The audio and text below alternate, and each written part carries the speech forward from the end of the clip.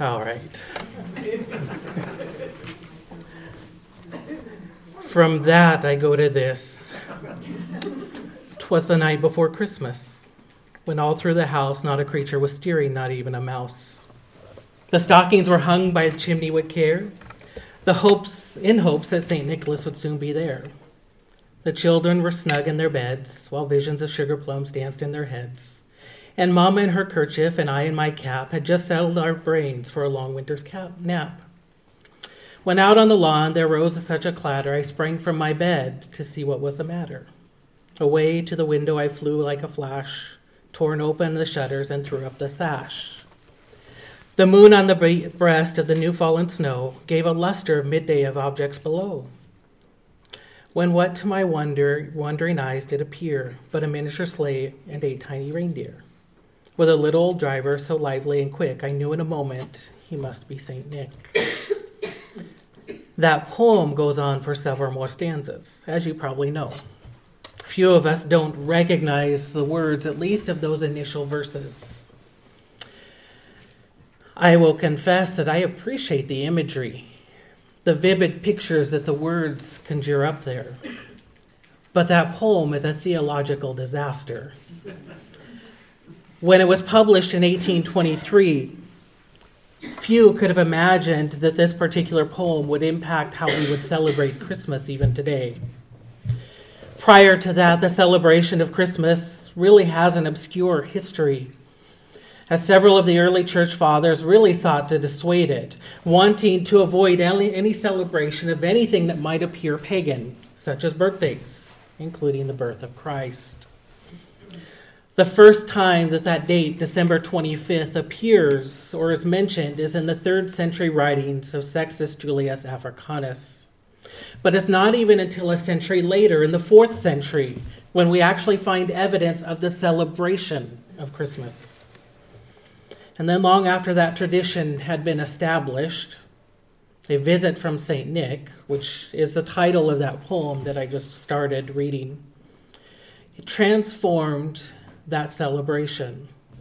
What it did is it combined the day of St. Nicholas Day, December 6th, with the celebration of Christmas from December 25th to give us our modern day Santa Claus. What some may not realize is St. Nicholas was actually a real person. He was a theologian. He attended the Council of Nicaea in AD 325.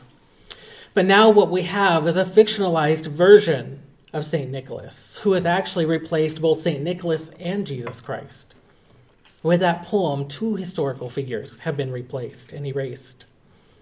Working on that new description from that poem in 1863, Thomas H. Nast was the very first one to draw a picture of Santa Claus as that jovial, bearded figure that we see.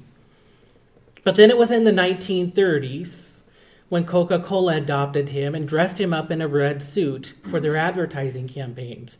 And with their influence, even in the 1930s, that became the figure we now see today.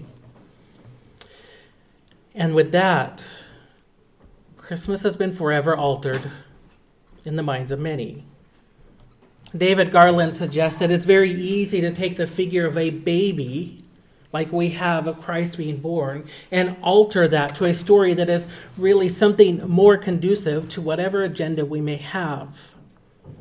But the story of Christ's birth, as it is written by God, is far greater than any story ever written by man, because it celebrates God's promises rather than man's prestige, in an exaltation of the glory of God by his gift to his people. That is what we get at Christmas. So I invite you to take your Bibles and turn with me to the book of Luke. Luke chapter 2. And we come to the very Christmas story, and I want to bring to you a message I've titled Arrival of a Savior. This time the Psalm of Angels. Thus far, Luke has given us 3 songs that I've chosen to title Psalms instead.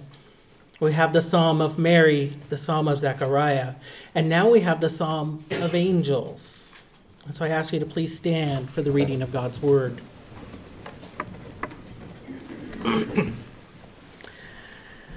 Luke chapter 2, beginning in verse 1. In those days, a decree went out from Caesar Augustus that all the world should be registered. This was the first registration when Quirinius was governor of Syria, and all went to be registered, each to his own town. And Joseph also went up from Galilee, from the town of Nazareth, to Judea, to the city of David, which is called Bethlehem, because he was of the house and lineage of David. And so he went to be registered with Mary, his betrothed, who was with child. And while they were there, the time came for her to give birth. And she gave birth to her firstborn son, and wrapped him in swaddling cloths, and laid him in a manger, because there was no place for them in the inn. Verse 8. And in the same region there were shepherds out in the field, keeping watch over the flock by night. And an angel of the Lord appeared to them, and the glory of the Lord shone around them, and they were filled with great fear. And the angel said to them, "Fear not, for behold, I bring you good news of great joy, that will be for all the people. For unto you is born this day in the city of David a Savior, who is Christ the Lord. And this will be a sign for you. You will find a baby wrapped in swaddling cloths and lying in a manger." And suddenly there was with the angel a multitude of the heavenly host praising God and saying, "Glory to God in the highest, and on the earth peace among those with whom he is pleased." When the angels went away from them into heaven, the shepherds said to one another, "Let us go over to Bethlehem and see this thing has happened, which the Lord has made known to us." And they went with haste and found Mary and Joseph and baby lying in a manger. And when they saw it, they made known that saying that had been told them concerning this child. And all who heard it wondered at what the shepherds told them. But Mary treasured up all these things, and pondering them in her heart. And the shepherds returned, glorifying and praising God for all they had heard and seen as had been told to them. You may be seated.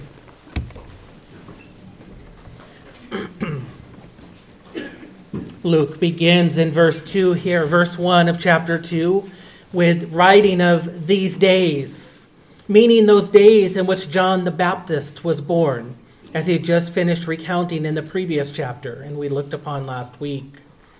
These days are days in which Rome rules the region, and at the helm of Rome's rule is Caesar Augustus, mentioned in verse 1 of our text.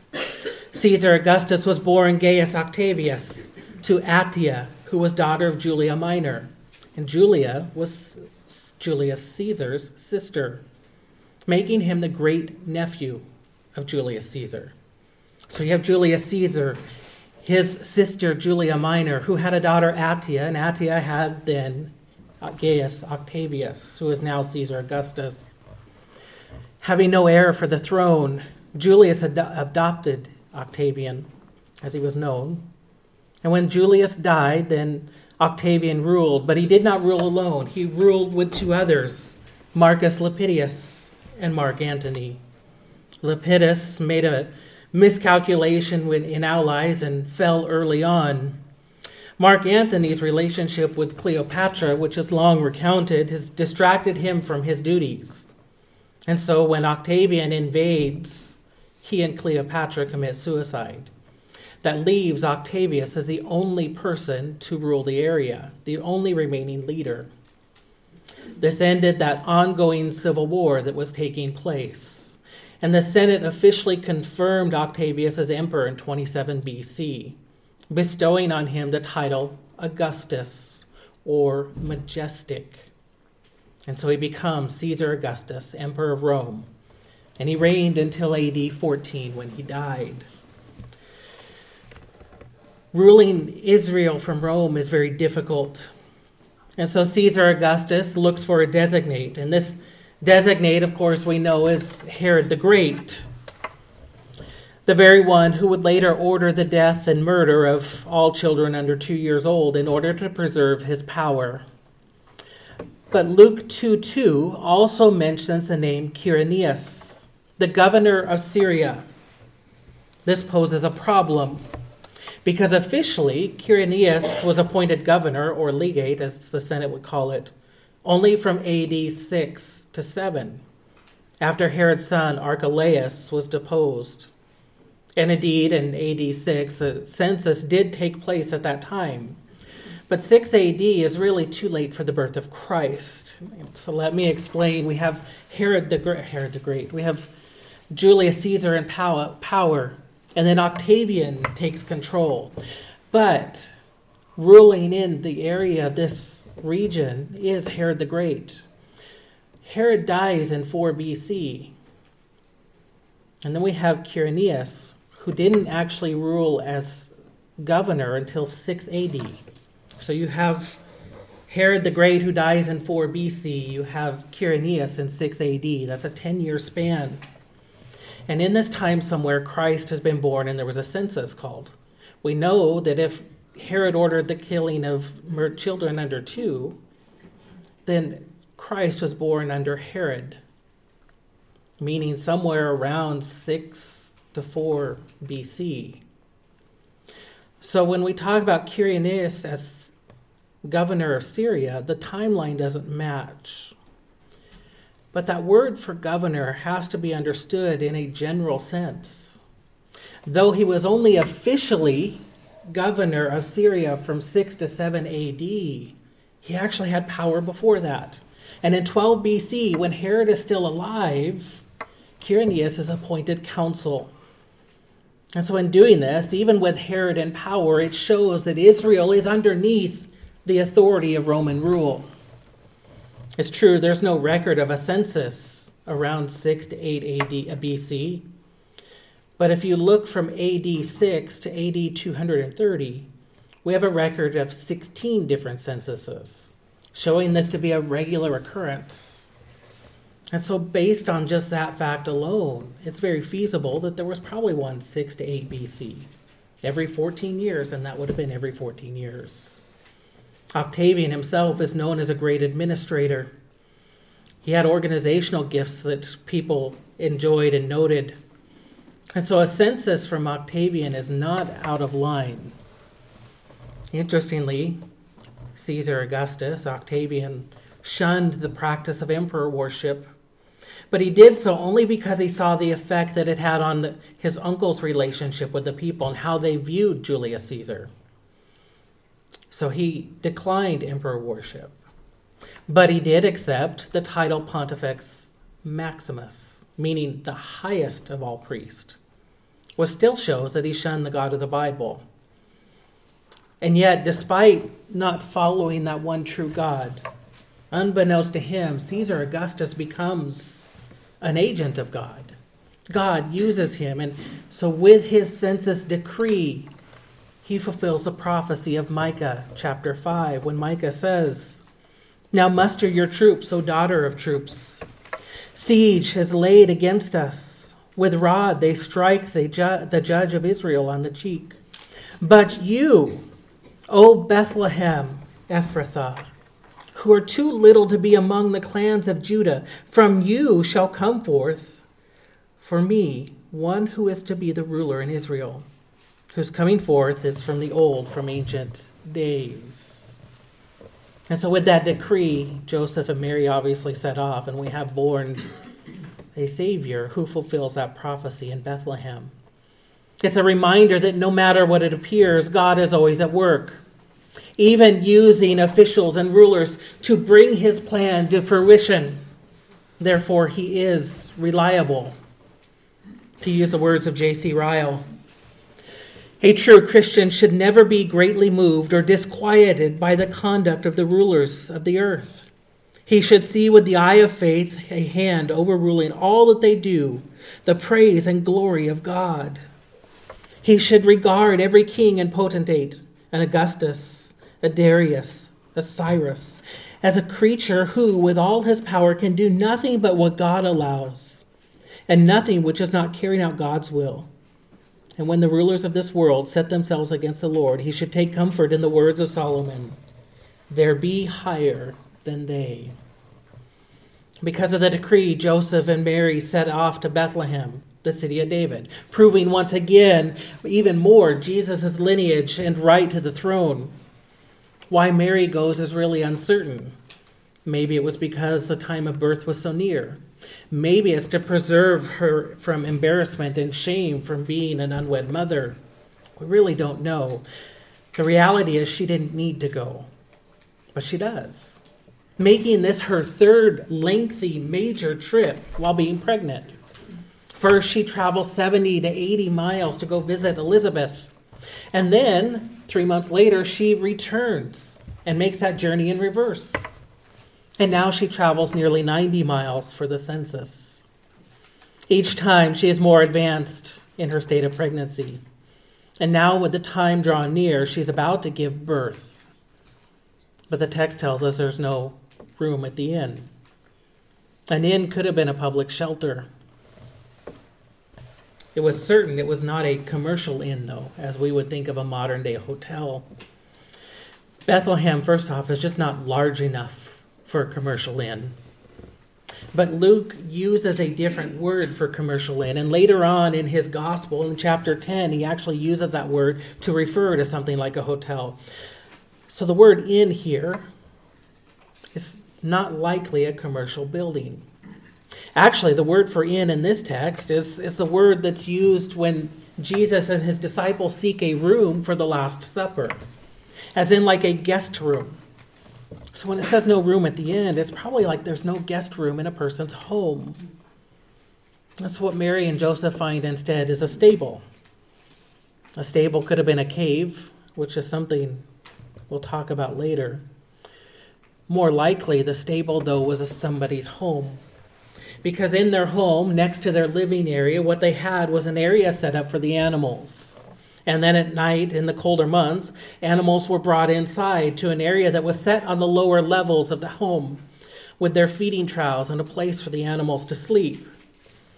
Remember that the reason that they are in Bethlehem is because Joseph is from Bethlehem, and so for the census, he has to return there.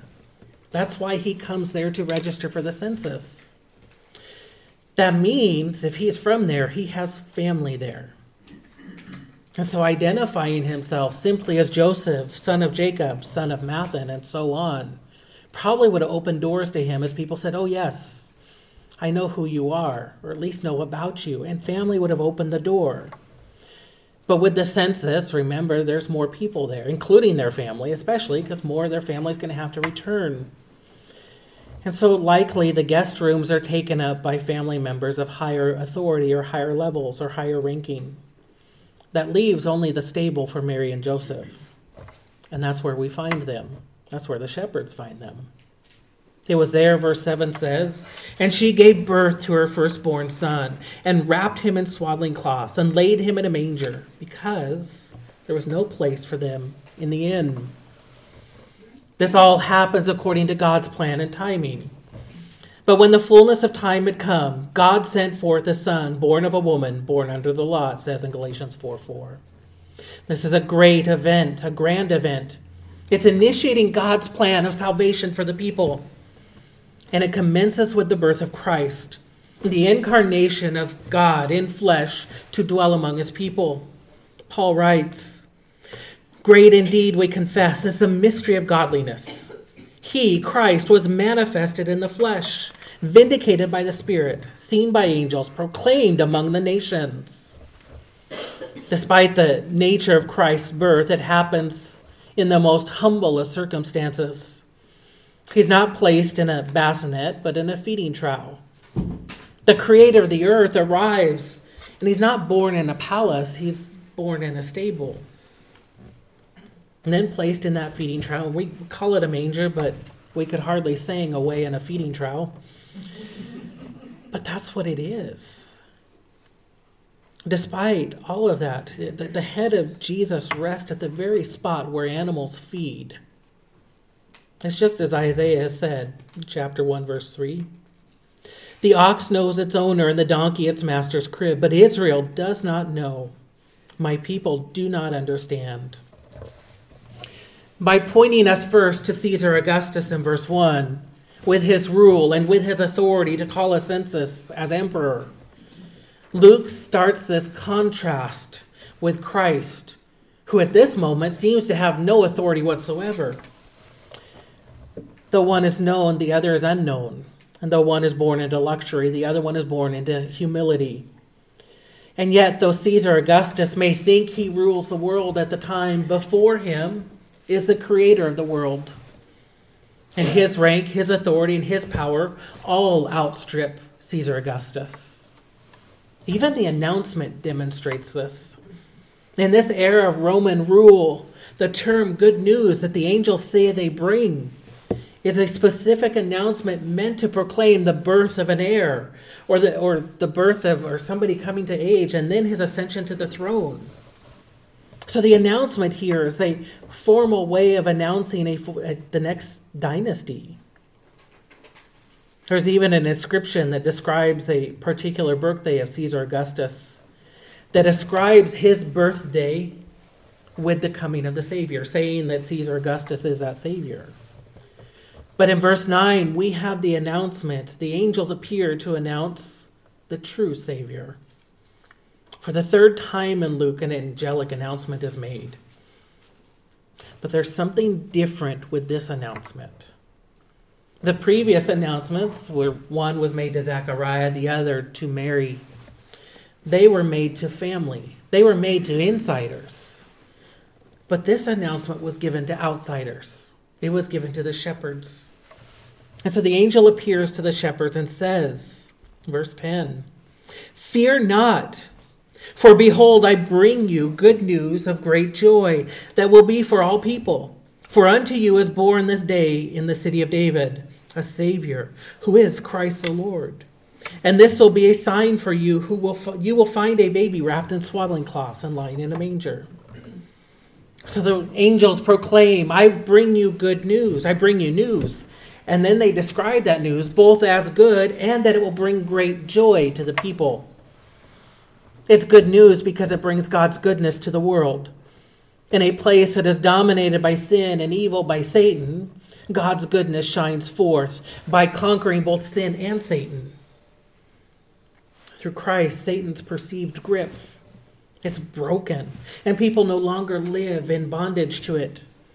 But for those submitting to Christ's lordship, they no longer need to walk in sinfulness, but are liberated to walk in holiness. And that display of God's goodness should bring forth great joy. The announcement of Jesus' birth brings good news and great joy because what it does is it unleashes God's grace of God, the grace of God to go through Christ in salvation. And so with this announcement, the angel sets forth a series of events shown through 4 different groups of people. And those people respond to Christ. And with each response, we get a different look at different ways to worship Christ. And so I want you to note first this morning the response of the angels. The response of the angels. After the initial angel declares the birth of Christ, then a host of angels, a multitude from heaven, appear and respond in song. Verses 13 and 14. "And suddenly there was with the angel a multitude of the heavenly host, praising God and saying, Glory to God in the highest, and on earth peace among those with whom he is pleased." At that proclamation of the birth of a Savior, those angels suddenly appear in the glory of God. Though few on earth know who the Messiah has arrived and who he is, those in heaven know. And the angels know, and they respond appropriately by ascribing majesty and praise to God. They do exactly what Isaiah says to do in 49:13. Sing for joy, O heavens, and exult, O earth. Break forth, O mountains, into singing, for the Lord has comforted his people and will have compassion on his afflicted. They're a picture of what the psalmist means when he said, "Let the heavens be glad, and let the earth rejoice, let the sea roar, and all that fills it." The heavens do the only thing that is appropriate to do in the circumstances like this, is to proclaim the glory and majesty of God by singing his praises. They ascribe to the Lord glory. But notice that it's not just any glory that their song speaks of here. It's the highest glory of all. glory in excelsis Deo. They give to him a glory that nobody but God is entitled to.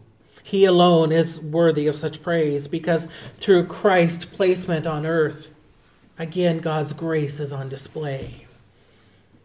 In light of the fact that later on Christ will be despised and he will be rejected, that he will not be recognized as God's gift of grace and peace, the praise of the angels is fitting here because at least we can see him praised in this moment on earth.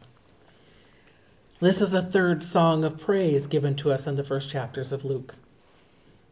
But this is unique. While the Psalm of Mary and the Psalm of Zechariah are sung from earth towards heaven, the Psalm of Angels is sung from heaven towards earth. The angels are proclaiming to earth the events that are taking place, events that are praiseworthy because those who are found worthy, they will be recipients of peace from God and peace with God. This is one of the very few times you will ever hear me say that we should be more angelic, that we should act like angels. But in this instance, with the recognition of what God has given in Christ, we should strive to be like-minded with the angels, looking upon the newborn Christ as an opportunity for redemption and responding with songs of praise issuing from the heart because it is in Christ we see God's greatest display of grace and mercy. The fact that the angels show up to the shepherds is surprising. By all accounts, shepherds are the lowest of society. Their work made them unclean, physically and spiritually. They worked 7 days a week, meaning they couldn't participate in the events of the temple or the events of the synagogue. They were known as thieves and as liars. But God chooses them first to be the ones that receive the announcement of Christ's arrival. There's an often overlooked prophecy when Jeremiah says, "In the cities of the hill country, the cities of the Shephelah, and in the cities of the Negeb, and in the land of Benjamin, the places about Jerusalem, and in the cities of Judah, flocks shall again pass under the hands of the one who counts them, says the Lord. In those days and at the time I will cause a righteous branch to spring up for David, and he shall execute justice and righteousness in the land. In those days Judah will be saved, and Jerusalem will dwell securely. And this is the name by which he will be called. The Lord is our righteousness. For thus says the Lord, David shall never lack a man to sit on the throne of the house of Israel." Notice what was said. Not just that David would never lack a man on the throne, that there would always be an heir, a branch that springs up, but it begins by noting that God would send the Messiah when the shepherds were tending to their flocks. And now we have that fulfilled here in Luke, when the angels appear to the shepherds. And when the shepherds respond, verses 15 and 17 of our text, they do this. "So when the angels went away from them into heaven, the shepherds said to one another, 'Let us go over to Bethlehem and see this thing that has happened, which the Lord has made known to us.' And they went with haste and found Mary and Joseph and the baby lying in a manger. And when they saw it, they made known to the saying that had been told them concerning this child."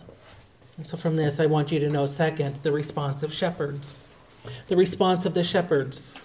And they really respond in two ways. First, they searched.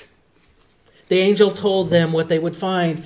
And when the angels depart, so do the shepherds. But they depart to begin their search for Jesus wrapped in swaddling cloths and laid in a feeding trough.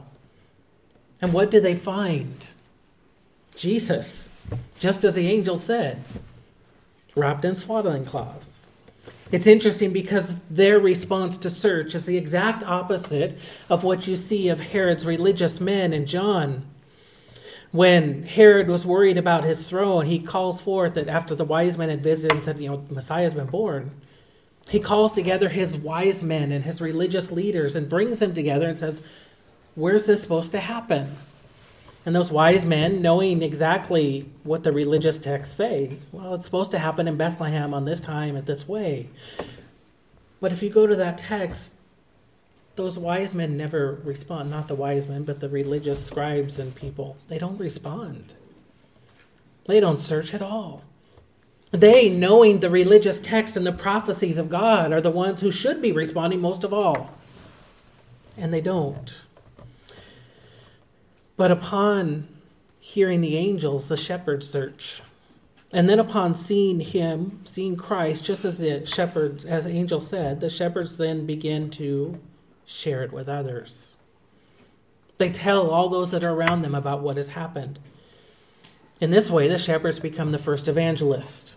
They're sharing God's work with those who would hear. And the shepherds, upon hearing about Christ, search for him, and they share him with others. The story of the shepherds is another one that should resonate deep with us. Whether believer or unbeliever, when we hear of Christ, our first wise response would be to go and investigate, to search after him. Because you know what happens when you genuinely seek after Christ? Look at verse 20. And the shepherds returned, glorifying and praising God for all they had heard and seen, as it had been told to them. After searching for Christ, they found their faith to be confirmed and deepened, and it results then again in praise. A genuine search for Christ will reveal the genuineness of Christ, strengthening a person's faith. The shepherd's response was to search for Christ, and upon finding their faith deepened and confirmed, they go share with others.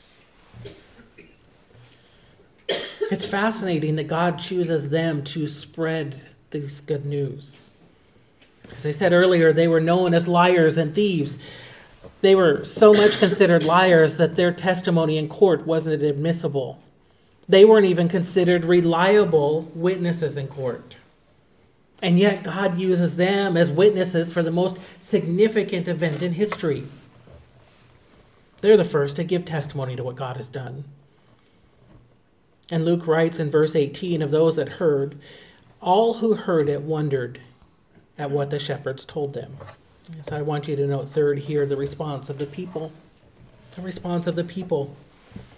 Throughout the Gospel of Luke, at least in the first few chapters, the people have responded in wonder and in amazement at what God has done. First, they respond in wonder at Zechariah's delay when he's in the temple. And then in chapter 1, verse 63, they wonder again. This time, it's when he's naming the child and confirming what Elizabeth wants to name the child as John. And verse 63 says he asked for a writing tablet and wrote, his name is John. And they all wondered, as we talked about last week. They'll respond in wonder again a few verses later in chapter 2 that we'll see next week. But that's the point. The work of God produces amazement, and so it should be expected that people respond in wonder. There is no end to the works of God, and so there is no end to our marvel at the works of God. But amazement isn't enough. Just because people were amazed at what God has done does not mean that they actively put their faith in what God has done. Again, the wise men would be, or the religious men that Herod summons to his palace would be a good example. They didn't search because they failed to be amazed at what God had done. And so there should be this process, amazed and marvel at God's work, causing me then to seek after God.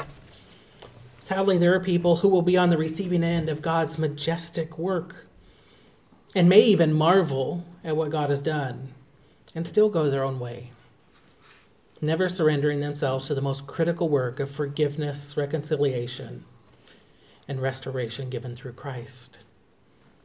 Upon hearing of God's work, those people here in our text fail to take the steps the shepherds took, which is to search after Christ and have it confirmed after them, even though they're there. The response of the people is what we should have, wonderment at what Lord has done. But that's not enough. It should be accompanied by a heart that is inclined towards the Lord as a result. God's work produces a softened heart.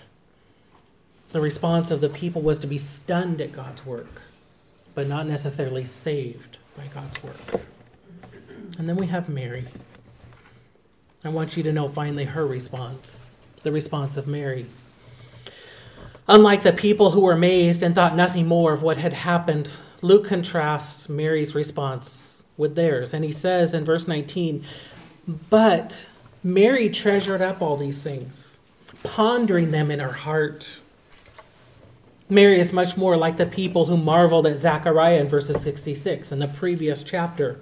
We spoke of that last week, but of them Luke said this, "And all who heard what Zechariah had said, all who heard them laid them up in their hearts, saying, 'What then will this child be? For the hand of the Lord was with him.'" So remember what had happened. John the Baptist is born, and they see God's at work there because Zechariah's tongue is loosed after being mute and deaf for several months throughout the pregnancy. People recognized God was at work, and yet they still lacked full understanding, as evidenced by asking, "What then will this child be?" But despite not understanding, the people stored those events in their heart, trusting that one day it would become clear. That's what we see with Mary here.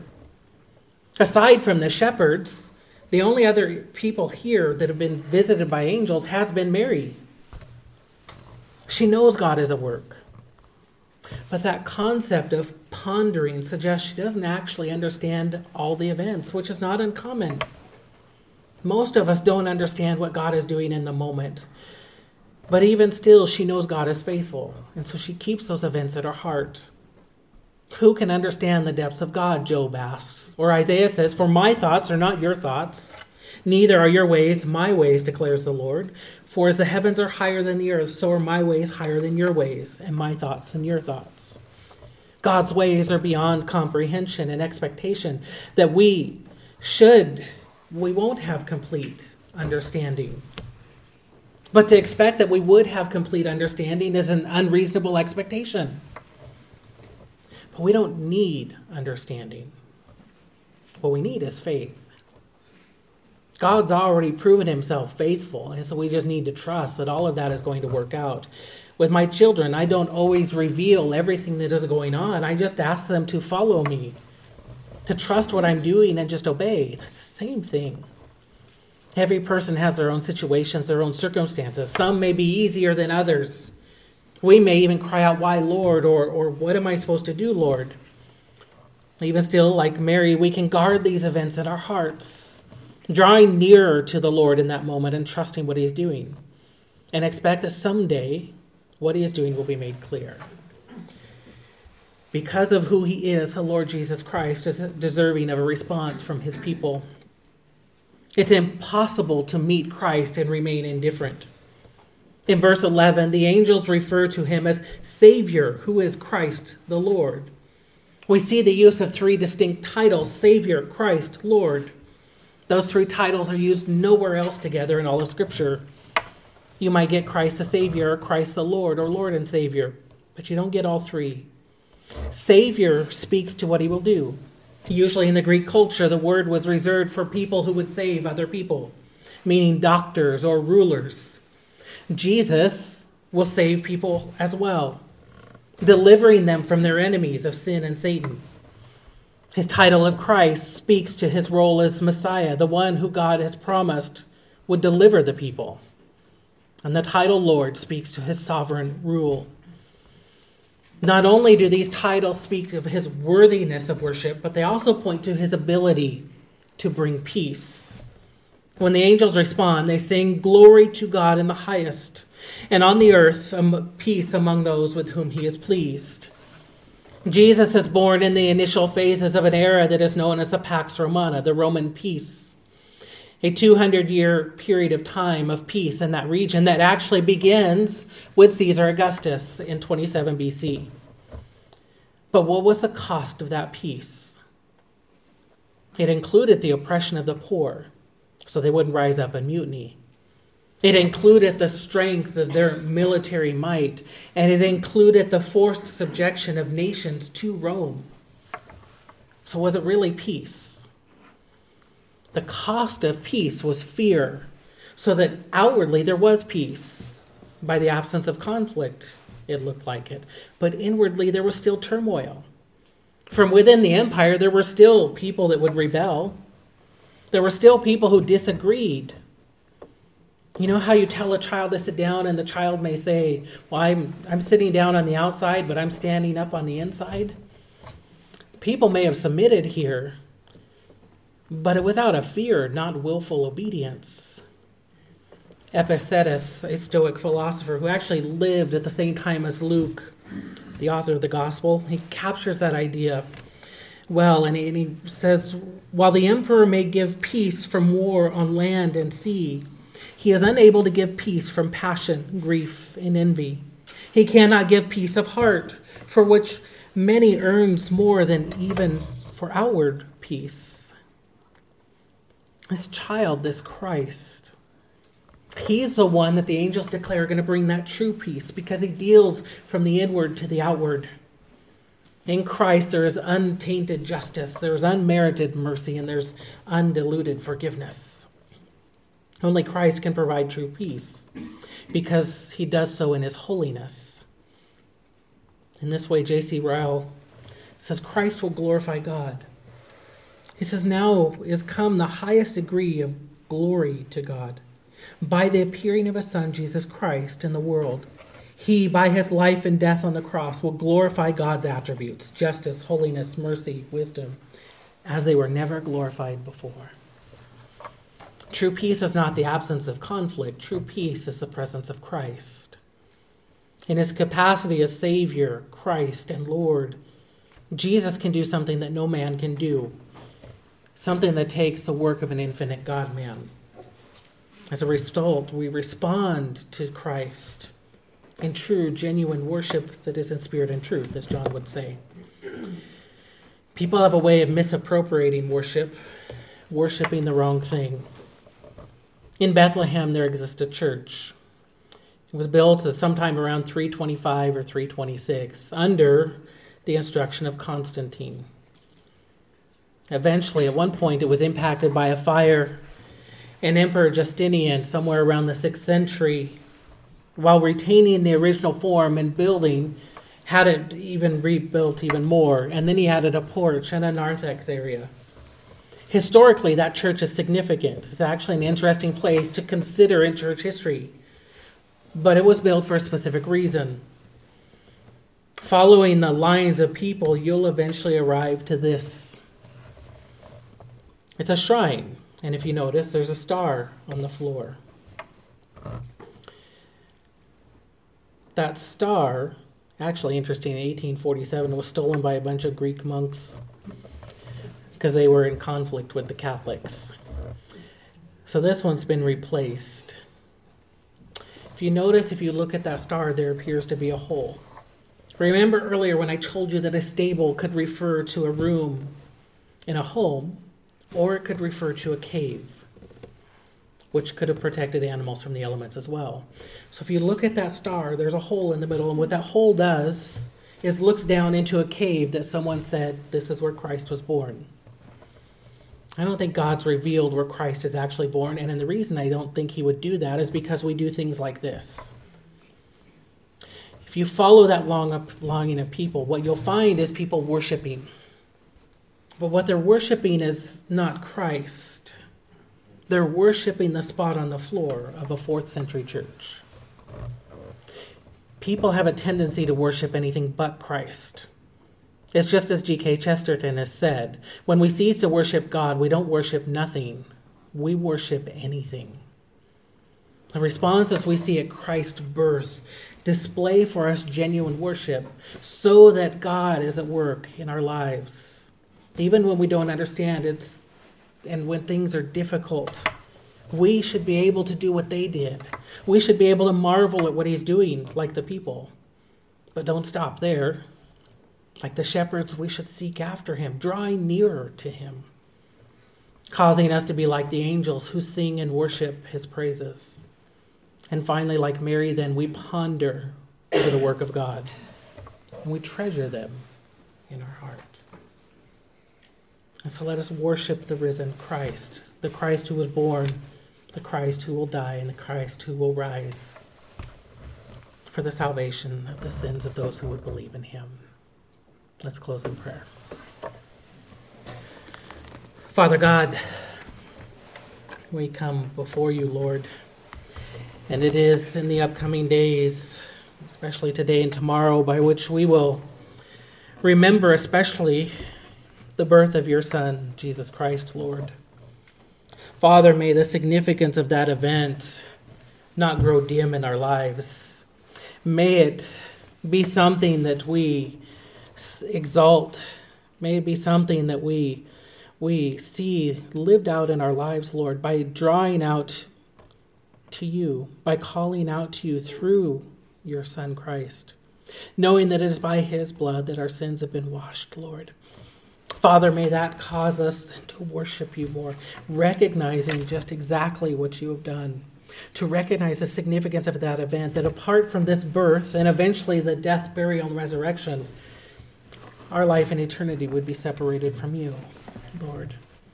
But by it we can now be freed from sinfulness and enslaved to holiness, Lord. And so, Father, may we remember the significance of that gift today, remembering the liberation it brings to live life for you, Lord. It is in your holy and precious name we pray.